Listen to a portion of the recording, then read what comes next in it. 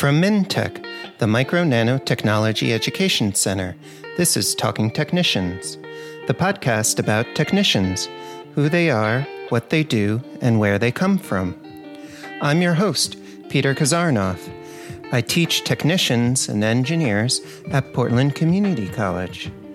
In each episode, you'll meet a working technician and hear their story.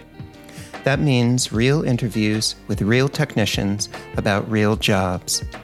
At the end of each episode, you'll hear actions you can take if you want to be a technician too.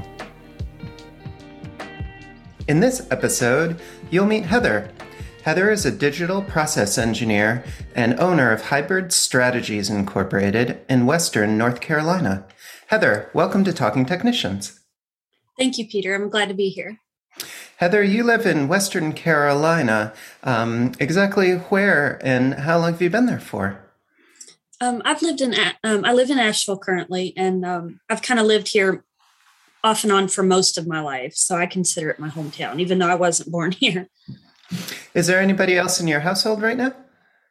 No, well, except for my foster daughter currently. And then we have two German Shepherds. Well, it sounds like a pretty full household. So tell me about where you work. First, what is Hybrid Strategies? And then what does a digital process engineer do there? Yes, sir. So Hybrid Strategies is my business that I own. I work from home currently. And what we do is ton of different ways that I try to describe it. But in general, I build operational systems for organizations, so either nonprofits or businesses. And we basically build the portals that help them manage their day-to-day processes. And how many people right now work in the organization?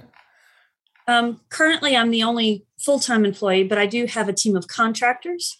And there are a total of 9 of us all together.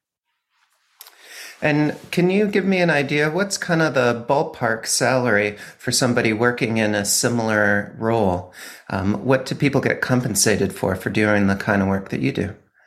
Well, that's a good question. With the tools that I use, it's kind of a newer tech field. I use no-code, low-code software primarily. And so I kind of had to research collectively several different roles between project management, process engineer, developer, and it's anywhere, between 70,000 and double that. So up to 150,000, depending on the organization and who the clientele is. So there's a lot of room for growth. That sounds like a pretty good living. So you are a business owner. How did you get into entrepreneurship? It was, I kind of stumbled into it. I actually used to say I didn't think I could ever run a business. Life has a lot of irony. But I actually started out as an IT intern when I was getting my degree in school. I started out as an IT intern, and I did a lot of grunt work, spent a lot of time under people's desks, restarting computers, and kind of started there. And then I had a very wide range assortment, if you will, of jobs or roles within that same organization that progressed from there. And then I started this business last year. Is this the first business you've owned, or you've owned other businesses before? No, this is my first one. And a couple of personal goals are what kind of led me and prompted me to kind of take the risk and start this business. And so my hope was that in a growing field that it was the right risk. And so it's currently set to grow exponentially over the next 10 years. Can you compare and contrast your role when you were a technician intern to what you do now? What's different being an entrepreneur compared to when you were underneath those computer desks? Yeah, so in the organization, definitely starting out, I did a lot of more IT-based elements. So anything from network management to running cables, anything and everything, to helping people with simple items on their desktop. So it kind of started out there, and it's really switched to more of process management and project management. So while I do use a tech tool, most of what I do is process development using technician skills to pull it off, or digitizing those processes. And that was something that I fell into accidentally in that organization. We were looking for a solution to a problem. We found a tool, and it exploded into a full-time role. And that's what I based my business off of. Are there opportunities for professional growth? Since you are a business owner, where do you feel like the growth is going to be in the next few years?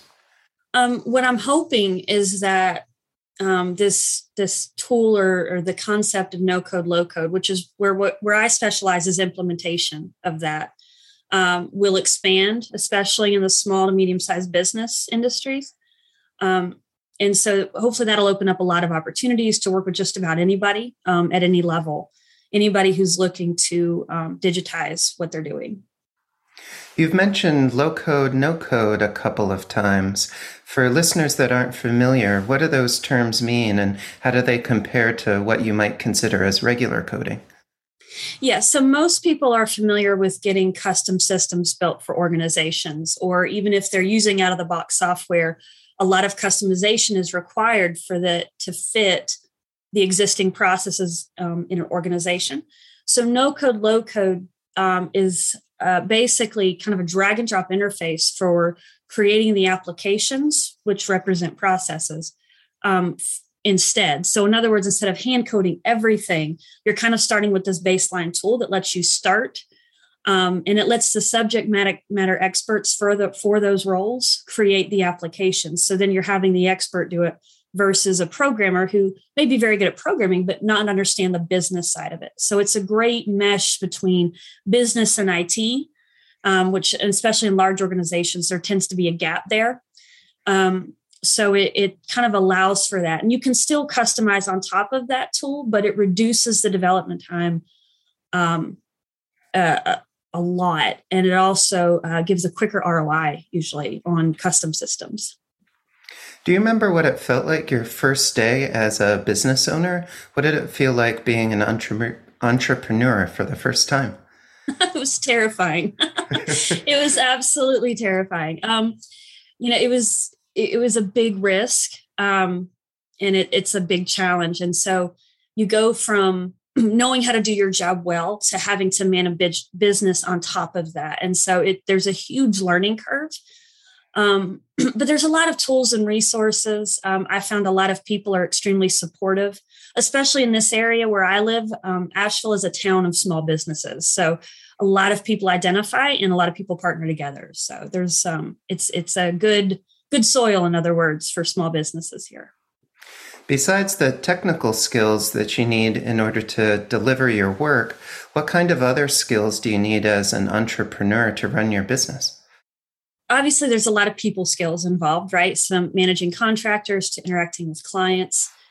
My business is not sales heavy. It's very technical heavy. So most of the time when we're meeting with people, we have to be able to communicate very well and create a connection almost immediately. If we don't have a good, quick working relationship, it's very difficult to learn someone's processes well enough to build them a system that will suit those processes. So being able to interact and communicate well with people is probably the most critical skill that we have to have. So Heather, let's now talk about how you got to where you are now. You mentioned that you worked as a technician when you were at community college. Can you tell me about your education? Where did you go to school and what did you do there? Yeah, I went to AB Tech here in Asheville, or Asheville Buncombe Technical Community College. It kind of started on a whim. My mentor encouraged me to run with it. Before that degree, I actually barely touched computers. I ended up in a PowerPoint class and loved it and thought I might have a knack for it. And that kind of hit the ground running after that. So I got a degree in computer information technologies, which probably has changed its name since I've been there. Graduated in 2015. Had a slew of jobs during that time. It took me about 3 years to complete the 2-year degree because I also had to work to support myself during that time. So it was a fun time, but it was very challenging. And I started school a little bit later. So that was another reason that I was already working full time.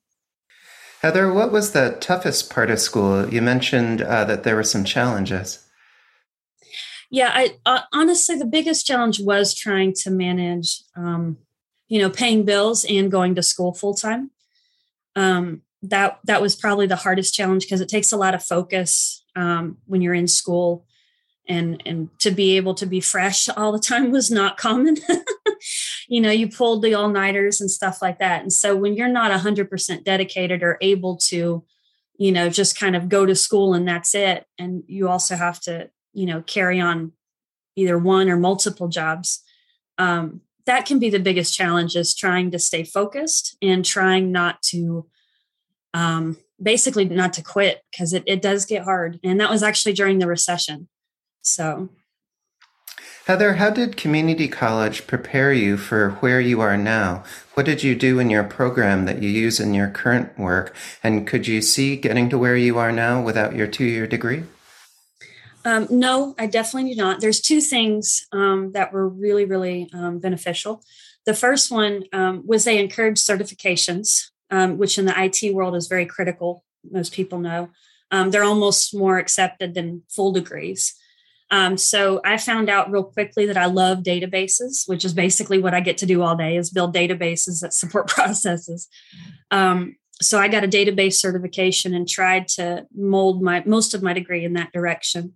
But the second biggest thing that I learned there was they taught you how to teach yourself. And that is probably the most critical skill I've had to utilize in any job I've had, is the ability to teach yourself, because you're not always going to be in an organization that has a full-blown training program and can invest all the hours in training. You'll run into some places where you have to hit the ground running and you have to figure it out as you go.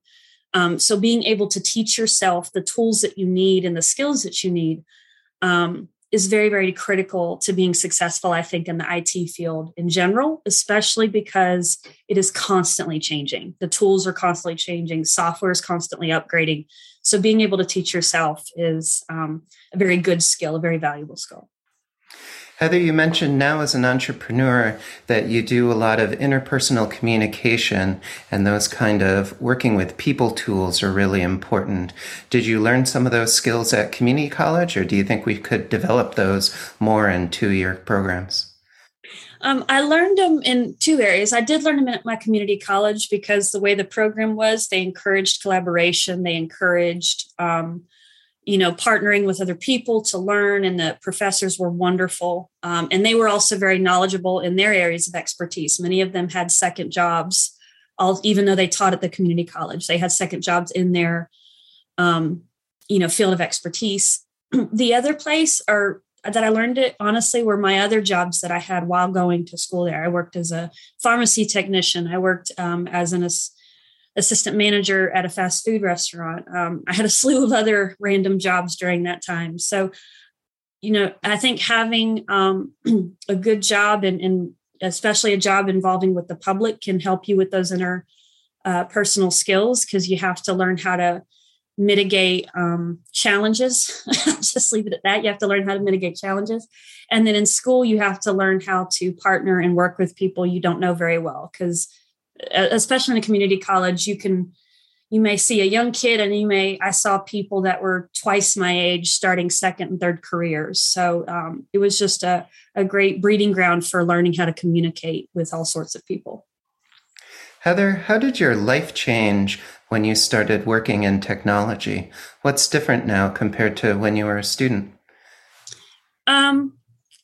I love my job, and I love being able to do what I do. And I've always wanted to have a job that I can enjoy. That's everybody's dream, right? But the good thing is, having what I have now, I'm able to do something I like, but then I'm able to put it away at the end of the day and focus on what my bigger goals are. And in my case, it's fostering. So it's been life-changing in the fact that even though I'm still learning, I'm still growing, and I'm by no means, overly wealthy at this point. There's a lot of investment that goes into running a business, but it's given me the ability to kind of go for the things that matter the most in my life and not be just stuck to a job that I hate. Heather, you have an amazing story. What's something unexpected about being a small business owner that you only learned after you started? Really how much a small business owner has to go through and how much they have to learn. Everybody gets real hung up on the schedule. It's like, oh, you can do whatever you want when you want. And it's like, yeah, but I pay for that. I pay for that in, not being able to have sick time and things like that. So, especially in the early stages, I think, of running a business, you're kind of just hustling and you're investing everything you can into it to get it off the ground. So, it's probably the learning curve that came with that, but it is fun. It's frightening sometimes. It's kind of, but it's also exhilarating, I guess, in other areas, And the worst that can happen is it fails, and then I can go get a job. That was kind of how I approached it. Is the worst that can happen is it bottoms out, and I have to start somewhere. But at least I've learned something in the process. Heather, what advice would you give current students or people who want to transition careers and work in technology like you do? The biggest thing: be willing to learn new things. And be willing to learn things that are outside of what you prefer to do. And the best example I can give is I love database, but I hate web development. But I cannot tell you how much I am involved in web development projects. Even running my own business, I still can't avoid it. But I learned enough to be good at it. And I learned enough to get my foot in the door in new roles. And so while it's not my favorite and I'm not even the best at it, I was willing to put in the effort to try and at least learn the skill enough to get the job done. And so sometimes being willing to do the dirty work, as I call it, or the grunt work, will really serve you well in building a unique set of skills that kind of maybe not always allows you to level up, but allows you to expand your source of knowledge. And sometimes growing out instead of up actually has bigger benefits than just climbing a corporate ladder. Heather, I've learned a lot about moving from a technician and then to a business owner from talking with you, and we're getting close to wrap up. But I'd like to hear, do you have a final call to action for students or people that want to transition their careers or maybe could go to community college like you did? Yeah, I highly, highly recommend trade schools in particular. I think they're invaluable. I don't think you're doing less than if you had gone to a university because you're contributing to the community. So that's always good. So I guess my call of action would be if you have something that you want to do, to chase it. The worst that you can do is fail, and we all do that. So you can try again, or you can try something different. But it is worth the investment. And if you have a teachable mindset, I think that will also serve you very well. I'm a firm believer that you're never above a job, as long as you approach it with integrity and ethics. And so that allows you to learn a lot from others, and it learns a lot about yourself as well in the process. Well, Heather, thank you so much for being on Talking Technicians and sharing your story. Thank you for having me. I've enjoyed it. Please keep in touch. Thank you.